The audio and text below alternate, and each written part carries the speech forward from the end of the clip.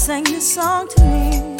There was a message in its melody, sweetest lyrics that I ever heard. There's a message in the songs of birds. He said, tomorrow is another day, living is the only way. Tomorrow's gonna ever come. Listen to the words of the song. Everything's gonna be alright. Everything is gonna be.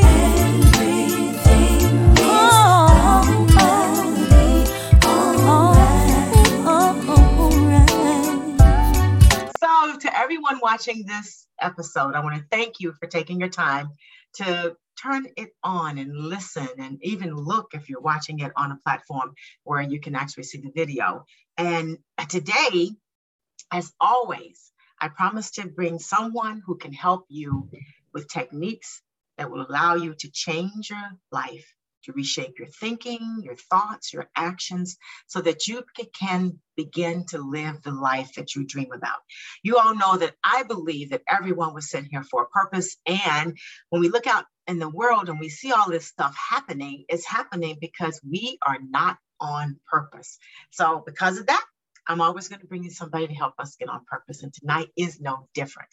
I want to welcome Shawn Singleton II to today's show. He is the author of Brick by Brick, Reshaping Your Thinking.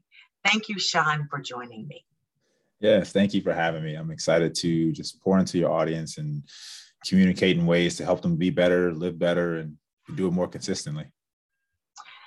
And we're excited to have you. So, we talked about that earlier, and I want to talk about your book. I want to talk about things that you did in your background. So, and I want to invite those that are watching now to type your questions into the Facebook feed. I have someone watching that feed, so that they're sending me those questions. So if you see me looking around or down, it's because I'm checking the question log to make sure that we don't miss anyone. We'll do our best to get those questions answered. If there are any that are important that don't get answered, I'll make sure that I forward those to Shawn so he can respond at his leisure. So I want to thank you for that.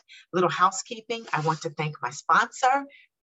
As I always say, it's been a sponsor for every one of my episodes. I am incredibly grateful. So when you need a supply company to rise to your needs, call Resource Industrial Supply and Equipment. They do really great work, if I have to say so myself. So reach out and give them a call. And if you're watching this show, you are on my personal Facebook page, Empower DR.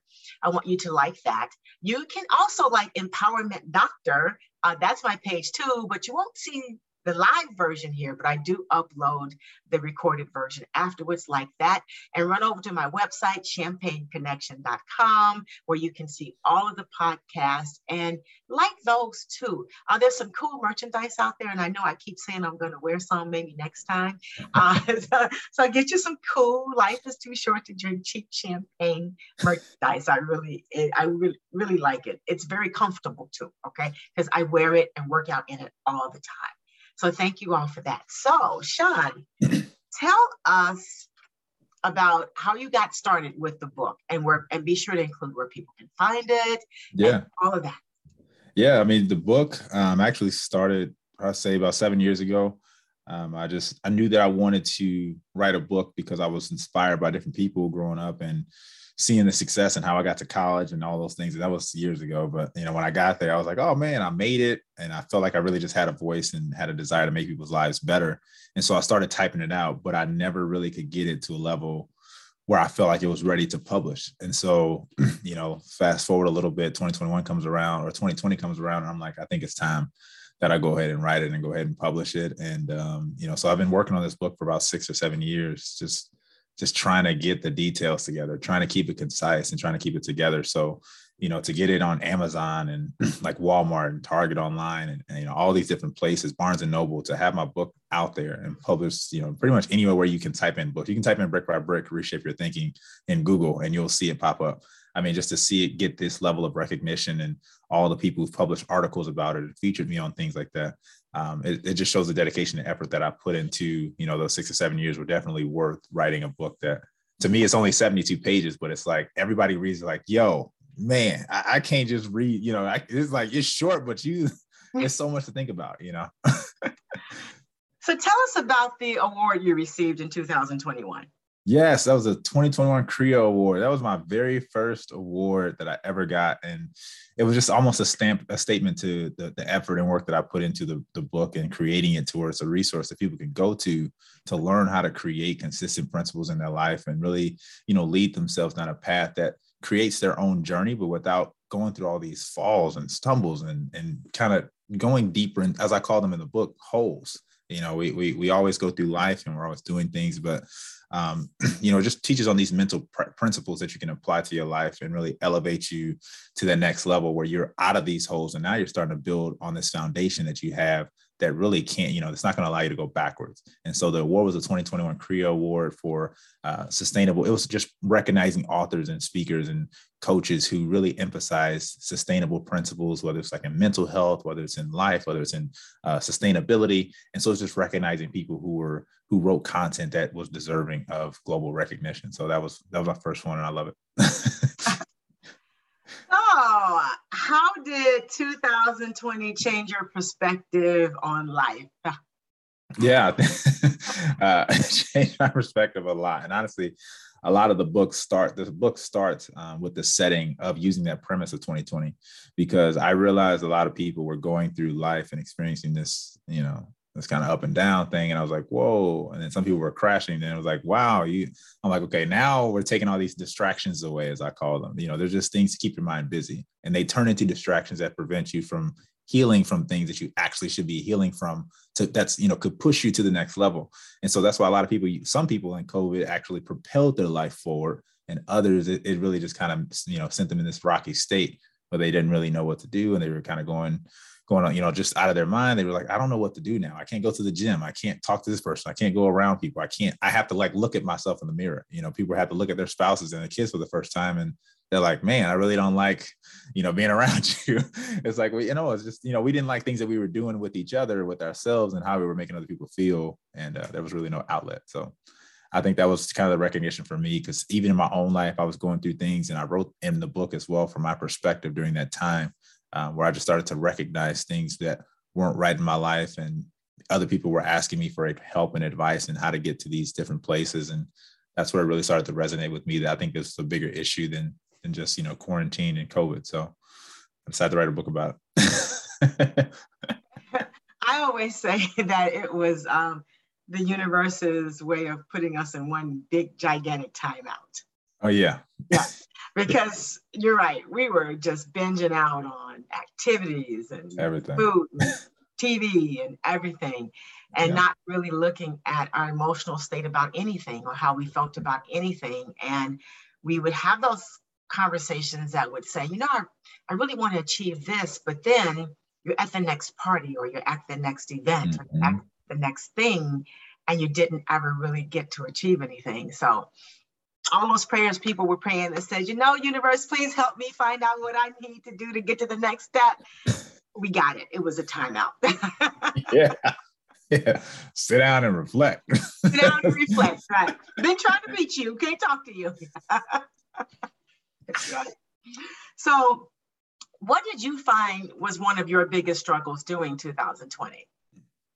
I think my biggest struggle was probably just realizing that I wasn't as great as I thought I was. And what that means, not like I thought I was better than anyone, but it was a sense of, we all have that sense of pride, not where it's like it's toxic, where you're, vomiting on people everywhere you walk and down, making them feel less about themselves, but where you just feel like you don't need any help dealing with areas that have happened to you in the past, that everything in the past is just the past and I've already moved on. It's a new year. And, I see that common trend every time around New Year's. It's like, oh, it's a new year, new me. Like, the stuff you do this year is going to be who you are next year. I don't care. December ain't going to change you. December 25th through the 31st ain't going to change you. Whatever you did up until December 25th is exactly what's going to happen to you. And pick up on January 15th or whenever whenever that habit comes back to bite you. Because I realized that, situations that we happened in the past really had an outcome on how we lived our life. Me not having a father, me growing up at 11, me having to leave my house at a young age where I didn't really have a childhood, forced me to grow up a lot faster than most people. And so, but I thought that I was fine because when I got to the age where I was an adult, I was like, oh, cool, I know how to do this on my own. But then I realized that the relationship with, that I didn't have with my father was affecting me in ways that was, people around me were starting to feel it. And what I mean is my wife and my kids, they were, not that I was a bad person. It was just, you can be better and you're not acknowledging this area. And so you're trying to run from it by plugging it with money, by plugging it with success, by plugging it with all these things, but it's not filling the void. And you think that the more you get, the better it's going to be. And it's like, no, it's getting worse. And so, that's what happened to me. It's like, everything just started getting worse. I was like, we doing well. And it was like, wow, like, okay, I need to go back and address some things. So. You weren't the only one. Okay. Right. It's like everything is getting worse and nothing I used to do is fulfilling. And then when you go back to try to do that stuff, it's just not fulfilling. So it's like you're still sitting there waiting for that thing. And that thing is to do, as you said, to work on yourself, to be the best thing you can do and finally get to work on some of those things that you need to take care of. Right? Exactly. Yep. All your friends told you, you need to know, you need to take care of them. So how did you come up with the brick by brick metaphor? Yeah, so I took that. Part of it was honestly biblically based because I believe that, my faith had, relationship with God had a strong part in me just making it through 2020 overall. Because honestly, I kind of stepped away from, I had a ministry and everything, and I actually stepped away from it. And I've never told anybody this, so to say it live, you guys again, I've never told anybody this in history of me speaking. So, I kind of stepped away from God, and I was like, I'm not doing this. I'm gonna do this my way. And that's when things started to go downhill. Started going downhill even further. And I'm just like, all right, well, whatever. I'm just keep going. And then my wife left, and I was like, oh crap, this is actually hitting me. Hold on, wait a second. Okay, something's wrong with me. I thought it was God's fault. I thought it was my fault. I was like, something's really wrong with me internally. I have an issue. Something is wrong that I need to address. And so, it made me realize that the more I kept going, the less I was achieving as far as healing and growth and restoration, as far as anything, right? God, setting God aside, not out of my life, but setting him aside, it's in my life, period. Nothing was happening. No matter what I was trying to do, nothing was working. And so it caused me to stop, and then really acknowledge exactly what I was going through. And that's kind of the brick by brick metaphor really started to form, because my 5 leadership principles that I have are stop, acknowledge, assess, adjust, and then maintain.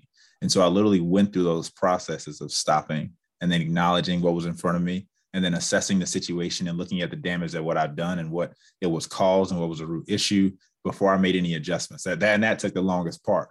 But then I started to adjust things, and now I'm in the level where I'm just maintaining that growth that I've had and experiencing those situations in a different level, in a new light. And every opportunity gives me a chance to go back and review those principles at each step of the way. And so I said, okay, there's got to be a way to teach this to other people, that not introduce it. They're not trying to make them be like me, but for their own life. Do this in each area of your life, because that's what I had to do.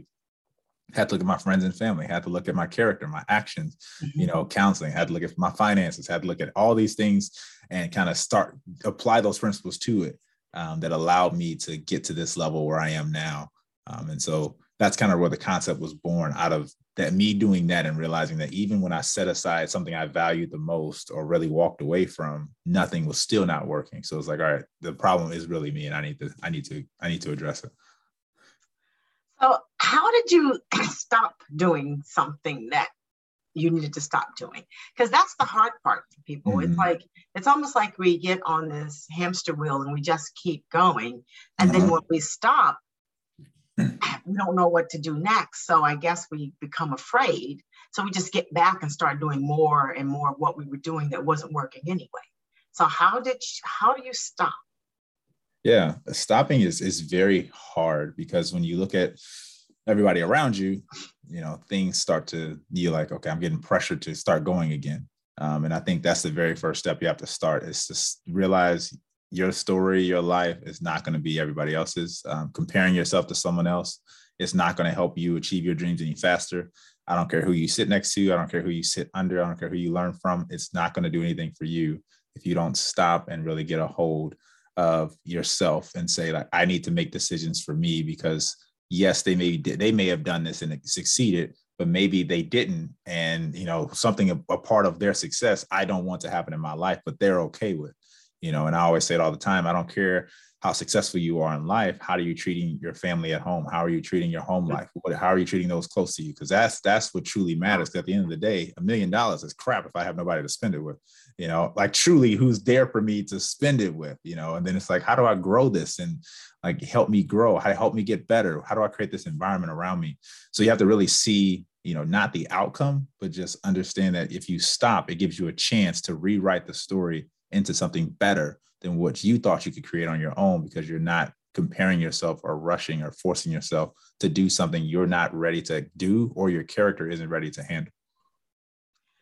Yeah, and it seems like we have a really big problem with doing things so that people will like us and say nice things and compliment us, when some of those things won't help us achieve anything we want to achieve at all. But we got a lot of likes and a lot of compliments. Yep.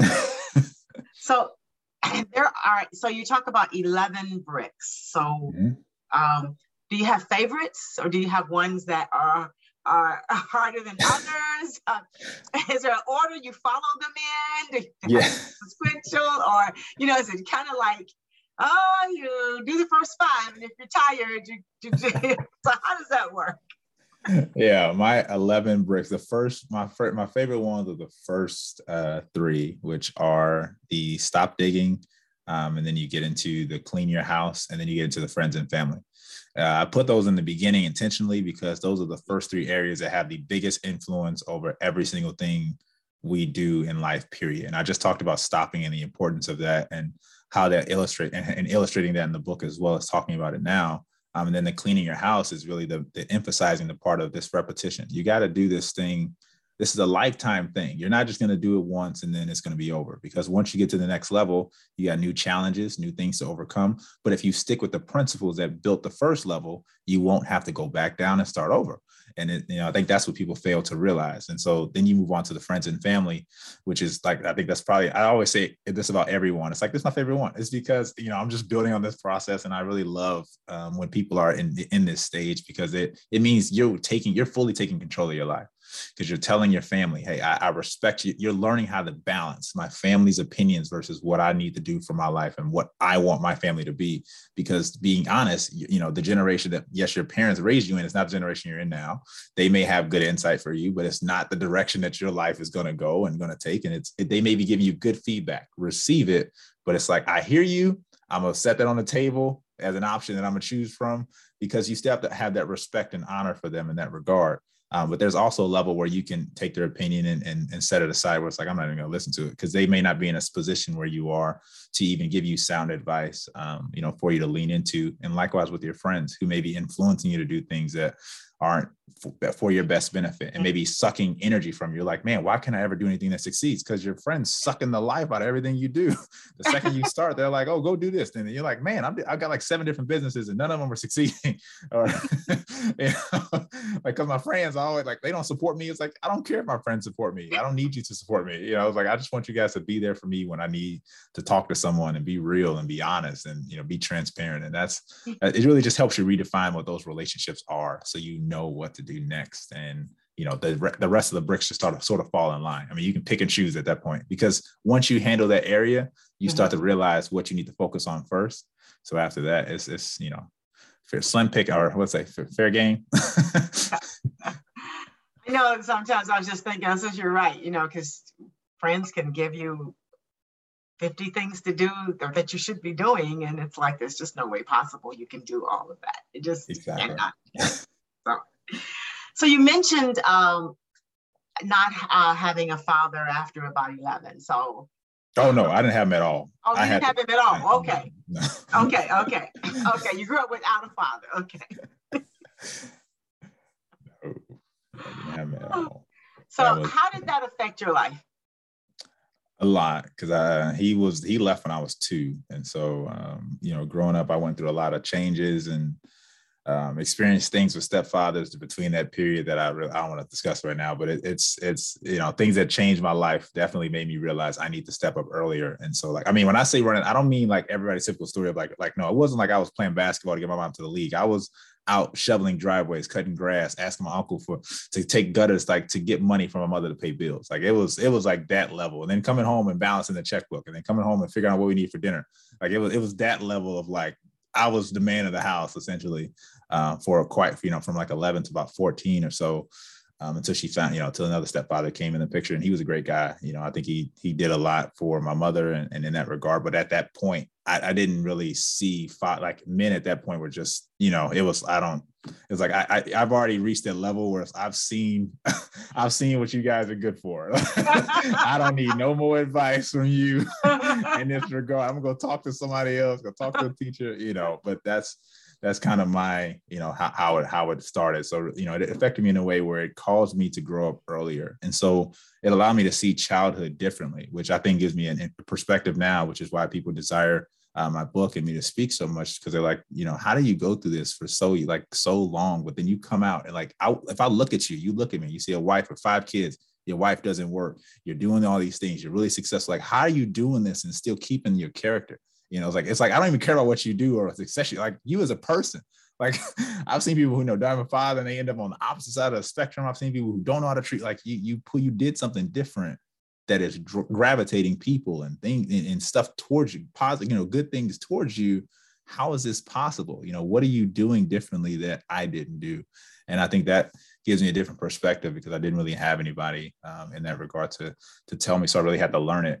To me, it started from God. It started from, understanding how he was a father to us and how I could do things that pushed me in the direction that, led to the success that you're seeing now. So obviously it's working. Must be working. It's working. That's right. So what 2 techniques can you share on this show that people can use to stop sabotaging themselves? Mm-hmm. Yes. The first one is, the 2 techniques I would say, and it's not really a technique, more so it's a frame of mind. You have to just be willing to fail. And what that means is to try something and then fail at it. Try to be a better, father, a better person, or a better leader in whatever area. Try to be a better business owner, whatever, and just fail. Like, allow some things to just, yep, this ain't working.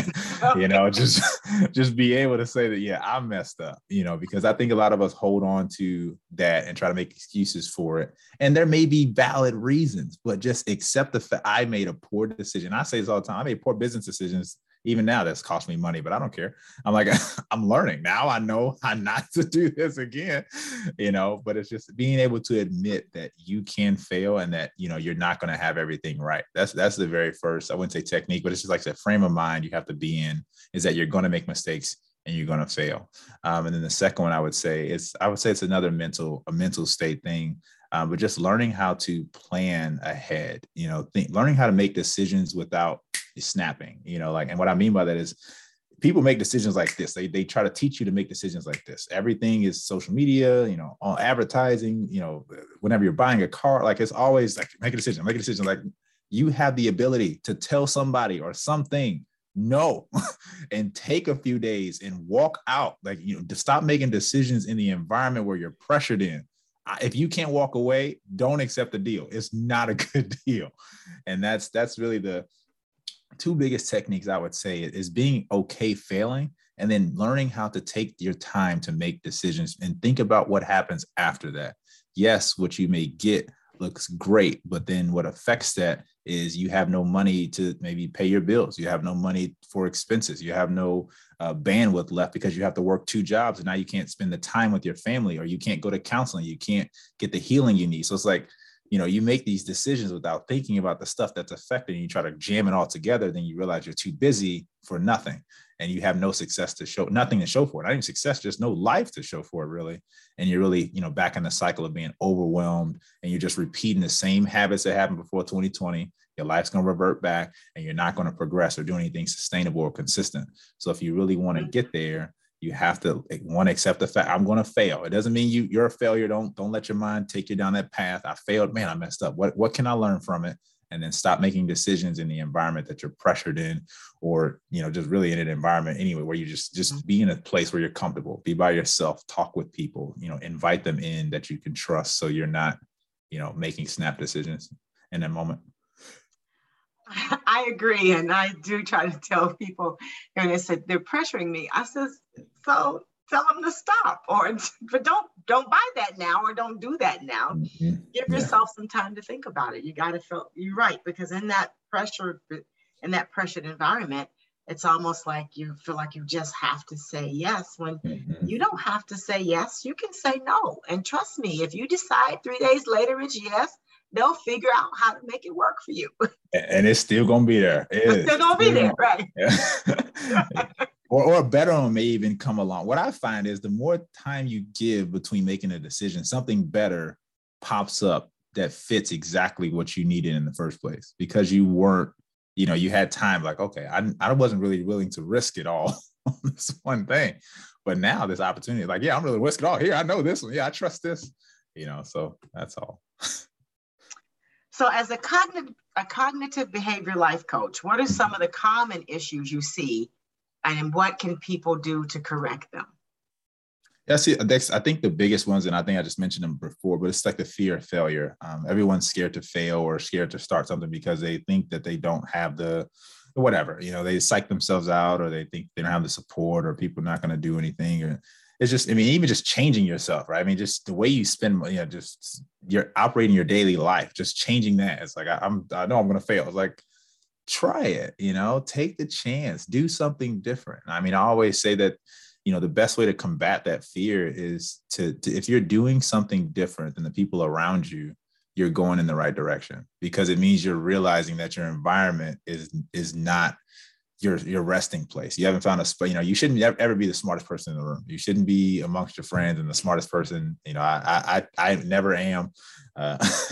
There's always someone smarter than me, always someone older than me, always someone more experienced in something, because I don't want to be in a room where I can't be challenged or have that dialogue, or feel like, I have room to be wrong. I want to be wrong, and I want you to tell me I'm wrong, because that's the only way I can get better. But you have to just, allow yourself to accomplish that and get over that fear.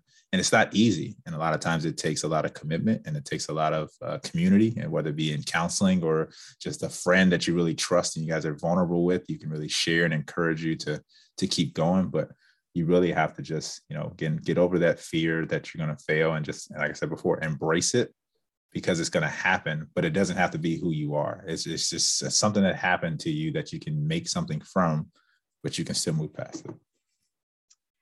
Yes, I don't think you really fail if you look at it. Like you said, if you look at it the right way. What did you learn? Mm-hmm. You learned something that you didn't know that you needed to know. So exactly. Is that really failure? Or did that just add to what you needed to know, so the next time you can make a different decision because you've got more information? Exactly. And I agree. If you're the smartest person in the room, you're in the wrong room. You're just in the wrong room, right? Yeah. And I know people heard that before. Like, I know some people probably tune out. They're like, oh, I heard that before. But they break it down. If you're the smartest person, meaning you think that you're right all the time, you're in the wrong room. If you have no value for people around you, right, your circle needs to change. That means you don't have any value from the people around you. It doesn't mean like, oh, you're the smartest person, you know something. No, you don't find your friends valuable, so you're not talking about anything that actually matters. I get around friends and I talk about business, I talk about religion, I talk about Christ, I talk about growth and all these things that matter. Stuff, how I'm treating my wife at home, how am I treating my kids, how can I be better here? Mm-hmm. And that's what I mean. You're not the smartest. Right. I'm not like, oh, I'm an expert. It's like, no, here's how I was able to do this. How are you able to do that? And that's, if you can't ask your friends that question, or you have no desire to, change your circle, because either they're too young for you in maturity, or they're just not at the level where you're trying to go. And that's okay. People are only meant to be in your life for a certain season. Not, some people aren't lifelong friends. You really only have 5 of them in your life. So take your time and, just walk it out and find some new ones. Spend some time by yourself. It's that self-stuff. It's that spend your time by yourself stuff. Now, that's the stuff that got us in the time out. We don't like ourselves that much. And you're right. We need to learn to like ourselves. I've got a girlfriend that one of the lyrics, she's a singer, and one of the lyrics is, he loves me, my hips, my thighs, my eyes. It's like, so I thought, yeah, you got to love yourself, fat thighs and all. Okay. Just got to. So, Exactly. that's right. So tell us about your marriage and like almost 5 kids. That's really cool. Yeah, I know. Yeah, 5th baby's on the way. I mean, marriage is amazing, and I think for me, it's just a huge. Because I got married at 19, so it's been a journey. And if you get the book, you'll see why. I mean, that's just a microcosm of like what happened. It's so much more than that.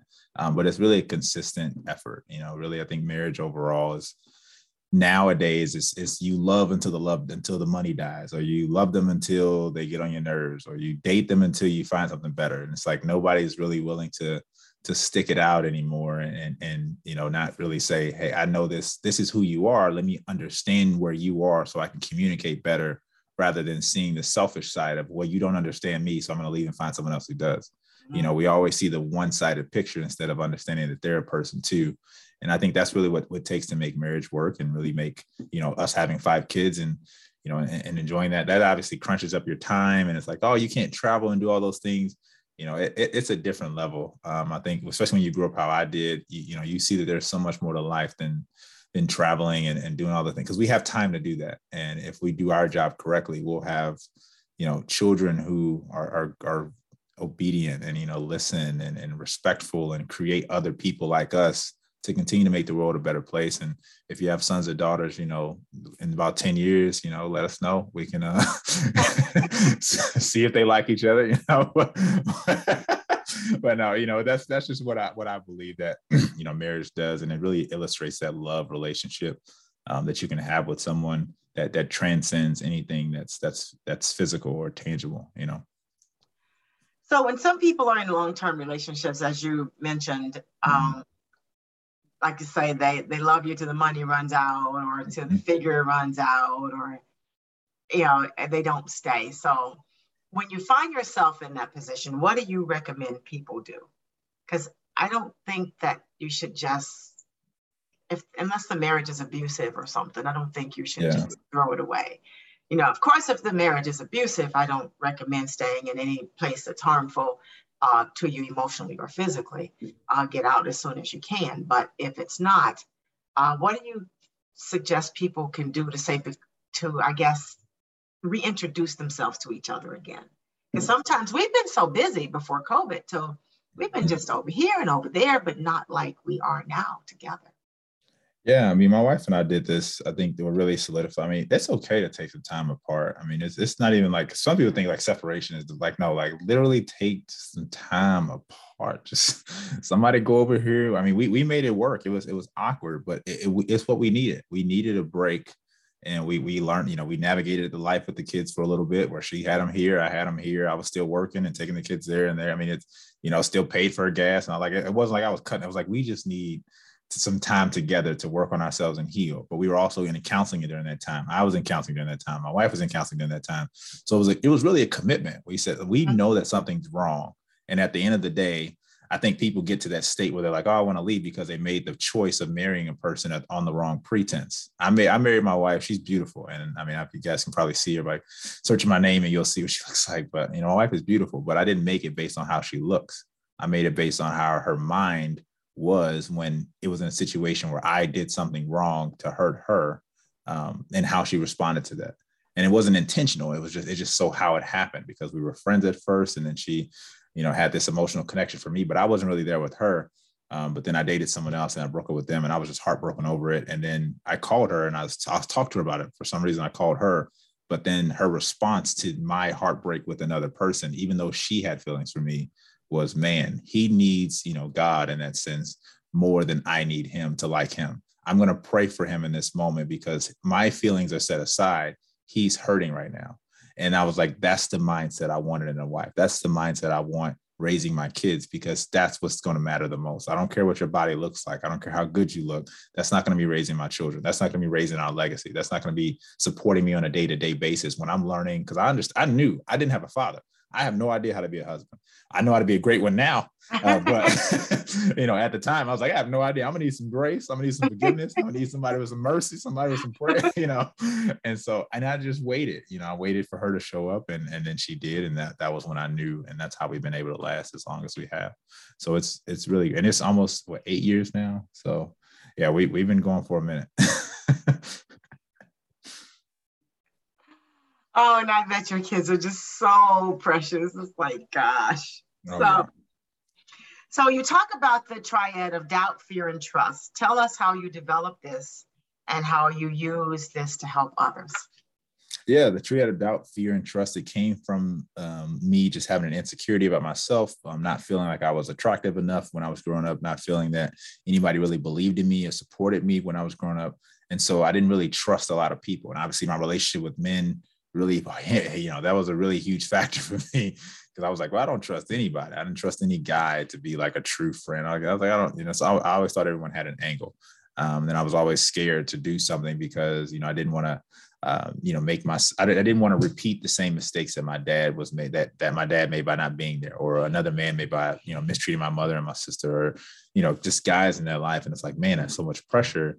And then it's like, how do you overcome this triad of doubt, fear, and trust? How do you get out of this mindset that you actually can do something different and you have the abilities and the skills to do that? And how do you get there?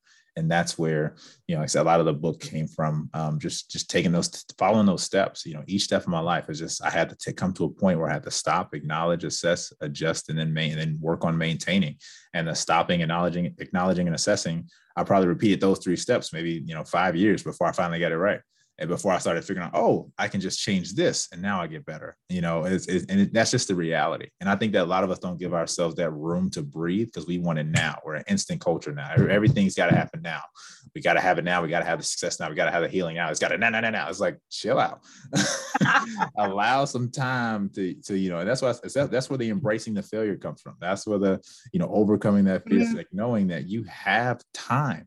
I don't know if anybody's ever told you this, but you have time. You do not have to rush and have it now, because would you much rather have it in 5 years and be able to keep it for 30, or have it now and only keep it for 5? It's just the reality that people don't really think about. It's like, we want it now, but you won't be able to keep it long term. And that's what, I had to understand. And that's what I using that triad and built and established within myself. Now, we always know women are working hard to change themselves and be the best person they can be. So how have men reacted to your process of making change? They love it and hate it. I mean, some of my audience was men at first when I first started, and they really loved it because it excelled their levels in with their wives and their spouses. And even when they were considering dating for the younger audiences, they were like, man, I didn't think it was that simple. I'm like, yeah, it pretty much is. It's just a lot of work and understanding, working to understand your spouse, understand her, because, it's challenging. It is. But it's work for them to understand your, our crazy behinds too. Like, we ain't easy. We think stuff is simple. We think in boxes, women are different, and you guys are made differently. And I think I'm teaching men to embrace our differences, and really all my audience and people I talk to, it's like they're embracing the differences in themselves, but also in each other. So they're realizing that, hey, you went through things that have made you the way that you are. Understand that they have too. So when you're reacting from something instead of responding, you're going to trigger something from them as well that they're going to react instead of respond to. And so somebody has to come down and say, let me respond the appropriate way that's going to help you heal, because then they'll respond the appropriate way that'll help you heal. And then you can have that level and you can have that conversation and talk. And it's been challenging, but I do have gentlemen who still call me now, and they'll tell me like, hey man, this is happening. And I walk them through that process. And sometimes it's like, I don't know what to tell you to do because that's not my job, but I do know if you practice this, work to understand her, just talk, go to counseling, keep going back. And that some people don't like it.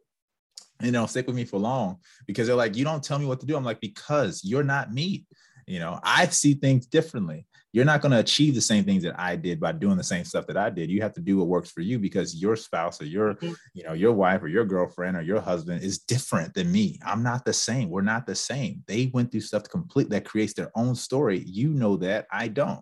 And so you have to, here's a basic outline you can do to figure it out. And I'll be here to help you along the way, but I'm not going to be the person to tell you, yes or no, you're doing the right thing, because ultimately we are only ones that know that question. So how do you keep yourself accountable? Oh, me? Oh, all the time.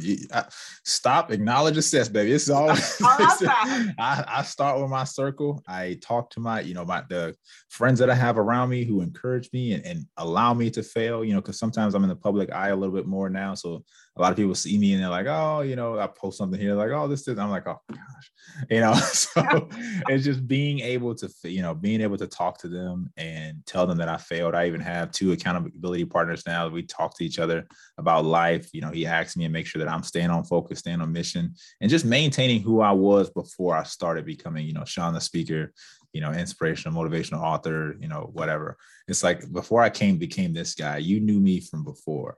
So, help me stay accountable, just keeping my original character intact. He'll let me grow because he understands that my time and schedule is different, but he knows the difference between me acting out of character versus me, being more professional and efficient in what we both believe that God has want me to do. So that's how I stay accountable. Is I talk to people. I tell them, it's only a few though. Don't go around telling everybody what's going on. That's right. Don't go around telling your business and this ain't the water wheel. You just dripping down like, what's Shawn going on? Like, no, just confidential. Oh, you're not kidding. So, what lessons do you wish your father would have been around to have taught you? Yeah, I definitely wish that he would have been around to teach me how to stay married. Oh, ironically.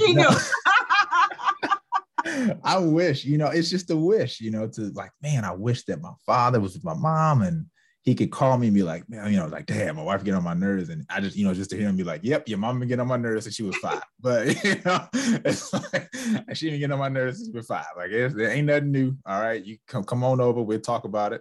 And you're going to go back out and go talk to your wife and y'all going to figure it out. Cause there ain't no, just really give you that encouragement, knowing you that, hey, this is going to be challenging, but leaving is not the answer. No matter what happens, no matter, it's like I said, as long as it's not abusive or anything like that, but leaving is really not the answer, because what's going to happen is you run away, you're going to create that exact same problem somewhere else, or even multiply the existing ones you have. So it's like, just stay there and work it out, because the next person is going to have to pick up your baggage plus the baggage of this person, especially if you guys have kids involved. It gets so sticky and so messy, and just, I've seen it work really well, especially now in this culture, to really emphasizing co-parenting.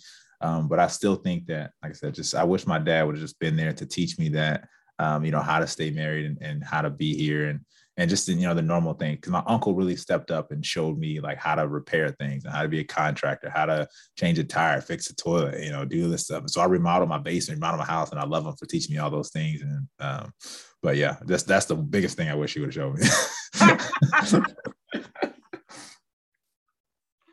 Yeah, I had a grandfather, so he showed me a lot of things like that. But I figured I needed to find that in the husband I have, and I did. So it's really, really cool. Yeah. So, there you go. Yeah, it is. So you work with your community. So how do you? What kinds of things are you doing in the community, and how are you helping others, especially younger people, learn to reshape their thinking? Yeah, I'm just involved, just being involved. I mean, me being a person is a testament, a testimony for them to learn from. And obviously, because I emphasize and push myself into the platform of talking to youth and young adults more, I'm more aware of the things the challenges that they have facing. I'm a young adult myself, so it's a little bit easier to relate to them and see, like, I see what you're going through, because I remember what it was like for me. And now I see you have this extra challenge that makes it this much more difficult for you to do one simple thing. And so I try to relate to them by being involved, whether it's at my church and youth ministries and youth groups, whether it's in just, my son's school, just being in the robotics program and teaching them that, and just doing everything that I can to be involved, as free, for the free 99, what can I do for free? What can I, stepping up and being a host for, like I said, my church at the young adults events where they need somebody to speak more and be more vocal and open. It's like, hey, I got it. Like, let me use the gift that I already have. I've already done this in schools and stuff. Like, let me do it here. And so it's just, being available and just continue to build a story and helping them just see the perspective that they can do whatever it is they're trying to do. There's just a way you have to use your environment to learn how to get there, because everybody's environment's the same, but you can change it and even use it if it's not what you want to get to where you want to go. It's just being, got to work a little bit harder at the end of the day. Is there a technique that couples could maybe use, say, once a week when they could take some time out to discuss what's going on with them so that they can better their relationship or make sure that they feel like, I guess, make sure they feel that they're heard and that they're loved the way they need to be loved? Yeah, absolutely. My wife and I do this thing that works so well. It's just called 20 seconds. We whenever one of us gets frustrated or agitated with each other, 20 seconds. We call 20 seconds. And what that means is I'm literally going to hug you for 20 seconds. We're just, no matter how we're feeling, I'm just going to hug you for 20 seconds and not say anything. We're not talking. We're not doing, we're just embracing the moment and letting us both get to this level where we're just calm. And sometimes it's going to be moments where you don't want to be touched, which is where it comes into the being, just mindful of the timing, of your conversation. And I learned this from a pastor this past Sunday. So it's great that you asked me that. It's this timing, tact, and then tone, the timing. Don't say something right when they walk through the door, or right when they're about to sit down or go eat, or do something that's like, come on, like good and well, they're not going to sit and talk to you for 25 minutes about something that you want to talk about. They want to get in the shower. They've been at home with the kids all day. They've been out working all day. They've been at work too. They just got, this timing. But then you can also block out time, for what you want to say, make an appointment, say, hey, can we talk about this tonight? So that way it's both of your schedules and, I want to talk about this. And then you have the tact, which is how you say it. Obviously, you don't, start with I. Talk about what you can do better. What's helped me the most is when I stopped telling my wife what she could do better, or what she did to hurt me. Rather, I felt, I using the I statements. I know it sounds like counseling, but it works. It's like, I felt like this when you did this. I don't know whether you meant it to be that way, but this is how it made me feel. Because sometimes the intention of what they said we just took it out of proportion, and that's a reality. We got to admit, again, another failure. Yeah, I misinterpreted that. Yeah, you went overboard. That's not what I meant. That's not what I meant at all. And so we're all susceptible to that. But it's just making sure that you guys are both being heard, and what I heard you say was this. Is this what you mean? Because sometimes it's like, oh no, I didn't explain that correctly. And then obviously the tone. Yelling is not going to resolve anything. And I try to talk just like I'm talking now. Is how I argue with my wife now. We don't really get to this level where it's like we're in a conversation because we're talking. And so when I say arguing, like, yeah, we still get into it. Like, we're people. People always gonna get on each other's nerves, okay, to the day we die. All right. I don't care how much love you got in the air. You're gonna get on my nerves at some point. I mean, if we sit on this call long enough, we're gonna get on each other's nerves too. So it's just people are just people. And so it's just how it is. And so there's a time, the tone that you want to use with each other, and, pay attention to those clues where you're not raising your voice or yelling at them. So use that 20 seconds tool as like an intermediary till you get to the level where you can talk. Even if you just come home and you mad, hey babe, 20 seconds. It's 20 seconds. You can't take 20 seconds to hold your spouse and just take a break. Your life is too full. You guys need to cut some stuff out and slow down.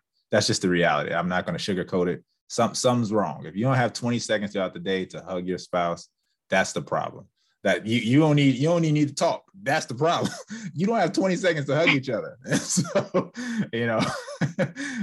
something's wrong, and it just got to be addressed. And I'm not saying this is like a foolproof formula, because obviously there's other things that could be involved in it, but it's a great starting point, because if you feel like you can connect, you can just hold them. It'll do so much more and release the stress and allow you to kind of calm down and come at it with a different mindset, different level, and understanding, hey, I love this person. Let me talk to them like I love them, not like I'm supposed to be, ruled by them, or, that never works. So. And I think that's a good idea, because people do need to have time to switch from I guess one persona, the work facade, to whatever you are, to whatever role you play at home. And those are generally different personalities, different people, especially if you, as a woman, if you have a stressful job, which I have a stressful job, but my husband always would find something that would make me laugh. So that would, but you have to sort of take some time to switch.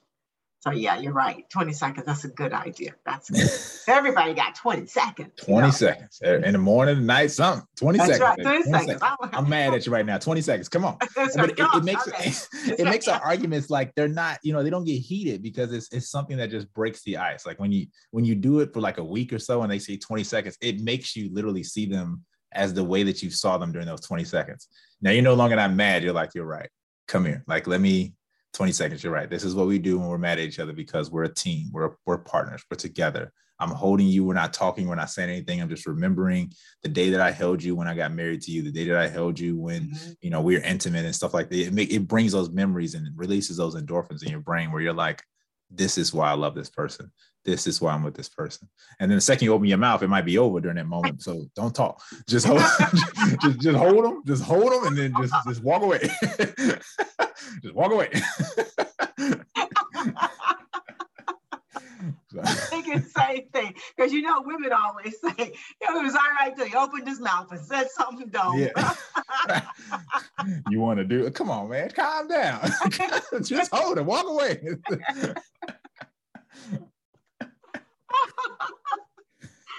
Oh gosh, that is really cool.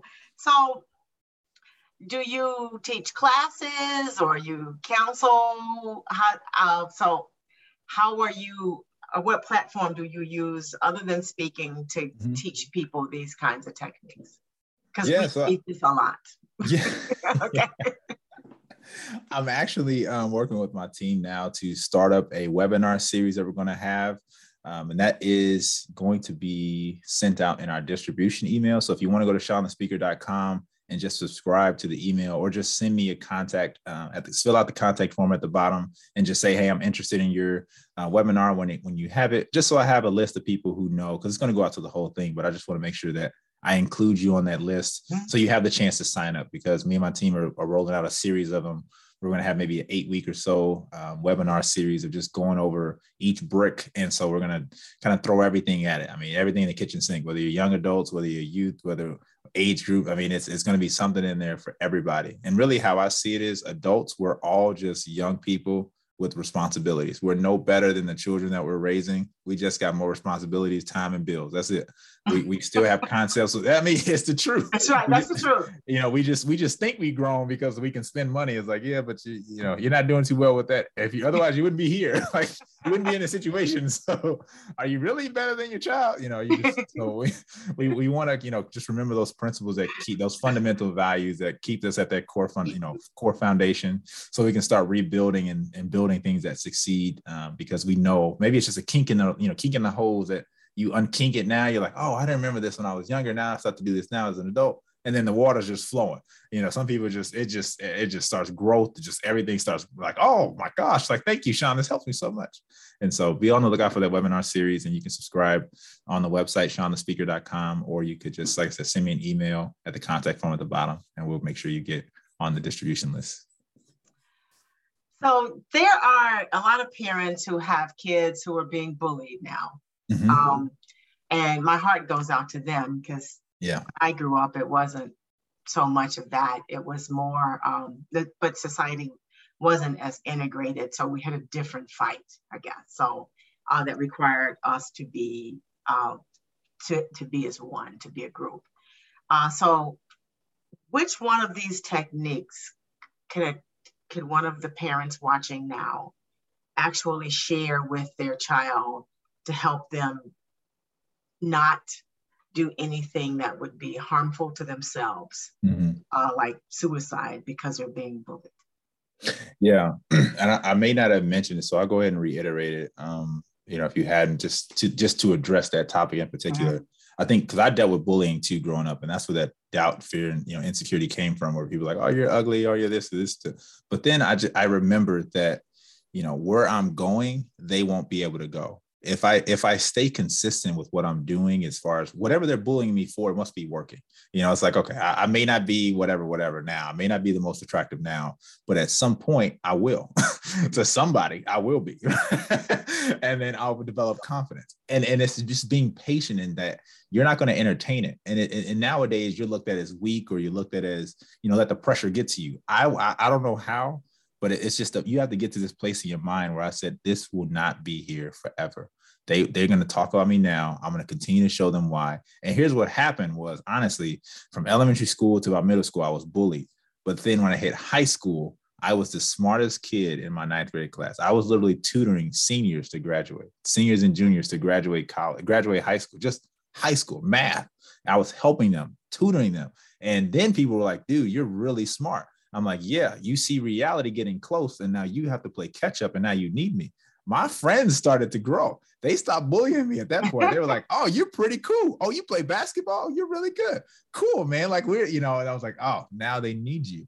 And so it's a point where, it's that same scenario is going to happen if you don't give into it. And I know sometimes it can get really bad. And so parents, if you even have a child who's doing bullying, explain to them, they are dealing with the same things that you're dealing with too, and you're making them feel worse about their life. You have no idea what's going on in their home life that's making them act like that. I didn't have the greatest clothes. I had holes in my shoes, and nobody explained this to those kids. I just had a different level of, I said, this isn't going to be my story forever. I know that. And now that's how it is. I'm doing things at 25 or 26 now that they aren't able to do, and I'm not saying it to brag. It's just because I kept myself, and without biting in and letting them get to me, I'm able to do stuff that they can't do, or they're doing on debt or credit that I'm paying cash for. That's just the reality. It's, it's not the brag. It's just, you can be like, hey, we're living a different life. You took all your time trying to make me feel bad. I actually use that as fuel to make me better. And now you want to work for me. Now you want to work with me. Now you're asking me if you got any jobs, and so use that mentality to fuel you to go forward. That, hey, if you have an ability, you have a gift, you have a skill, you have something that they're going to want to use later. So don't hold it against them. Just let them know. Just keep your mind focused on exactly where it is that, that future destination. For me, I grew up without a father, grew up with nothing. So I said, I'm not going to allow that to be my testimony now. And so anything else that you say to me that's going to veer me off that path, it's not going to happen. I was trying to get a full ride scholarship, because my mama told me she wasn't paying for college. And I thought college was the way out. I got a full ride scholarship. So, that's just how it is. I worked hard. I did not pay for college. I said, I'm not doing this either. So while they're talking about me, I'm learning how to get better, how to get things provided for, how to get opportunities that they wouldn't have access to because they spent so much time trying to make you feel bad. And so you don't try to solve the problem, and all the mediation ticks and peer mediation works, as far as telling your counselors, use your resources, tell your teachers, make sure you have an environment of people who trust and build you up. But you just have to get to a level where you don't really care what anyone else says about you. It's you. You got to know that you're going somewhere. You got to get there. Yeah. I was that special child. I didn't care what they said about me. So my mother I remember I told her, says, I was never bullied. She says, yeah, you were. You just didn't care. I just didn't care. I couldn't change. You couldn't. I can't change it. I can't change it. I don't care about what I can't change. So you can't change it. Exactly. Yeah. So you're also a certified personal trainer, and we didn't talk, we were like running out of time. So you got to catch us up on that. So where do you fit that in? I try to combine, because how I started, honestly, in speaking was I started training youth and young adults using the principles that I use to build sustainable principles in your life, starting with nutrition, which is why my podcast, For the Youth podcast, which you can find on Apple Music or Apple Podcasts or Spotify. It's geared towards mind, body, and movement. And what it means is we just combine everything together to sort of give you this program that teaches you why food is important, even now at a younger age, so you understand that it affects your mental, your emotional, your energy levels, your attention span, your focus, and like what you eat is important. What you think about, what you look at, what you see is important. And then ultimately moving your body does something to your brain, even if it's just 10 minutes. This ain't just go exercise. It's like just do something for 10 minutes. Just do jumping jacks, jog up a hill, do some push, something. It releases, a chemical, just stress relief in where your brain is not overloaded and you can really kind of decompress. And so I fit it in anywhere I can. Now that, it's winter now. So, when the spring starts back up, I definitely am going to start looking for more clients, and that I drive to, I travel, I bring all the equipment, or I meet them in a park or whatever. I'm very flexible because I'm just all about instilling value, instilling principles, and creating strong leaders for this generation. Well, if you're ever my way, I do 45 miles hiking every day. I don't care what the weather's like. So, so I always have a pair of hiking shoes. I know that's right. So, tell us where, remind the viewers where they can get your book, how they can get in touch with you, and about your podcast again. Yeah, absolutely. Yeah, ShawnTheSpeaker.com. You can buy my book on Amazon, Brick by Brick, Reshape Your Thinking. Amazon's pretty much the go-to place for everybody, but Barnes & Noble, you can buy it at Target online, Walmart online. And there also is a new edition too with the new cover. So if you want the newer edition, just go to my website, contact me at ShawnTheSpeaker.com, go to the bottom and say, hey, I want your new book. And I'll send you a copy, cheaper than what you can get it online. But you have to let me know. You got to write me and let me know. Otherwise, I won't send it to you. So, so my podcast is also there too. So,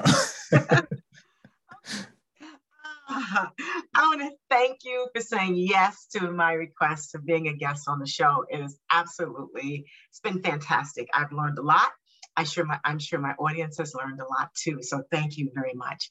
As I always say before we end is, may this day offer you just what you need in each unfolding moment.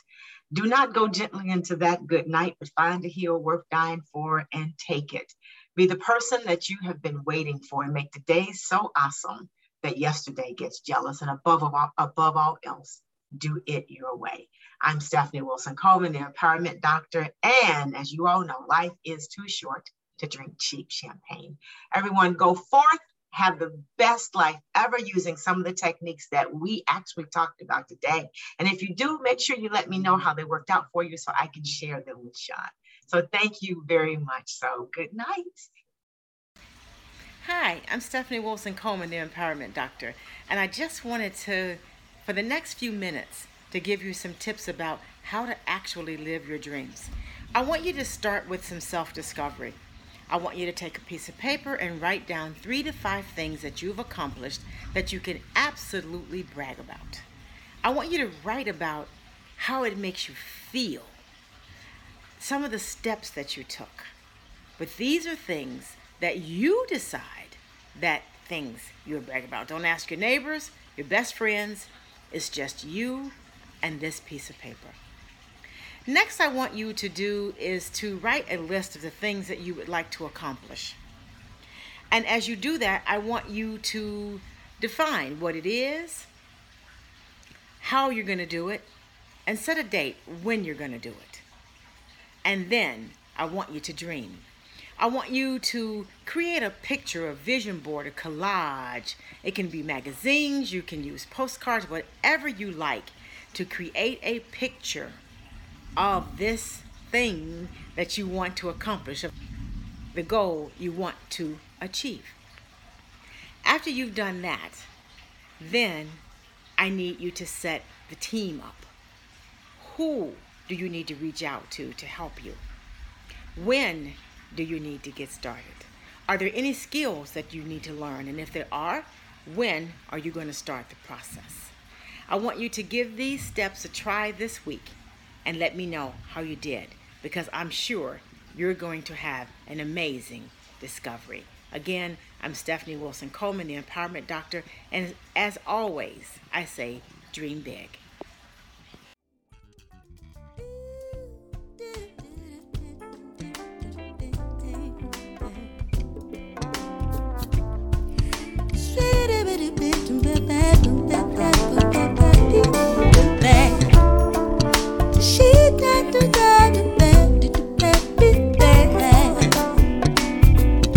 But life's too short to drink cheap champagne, so I decided to buy me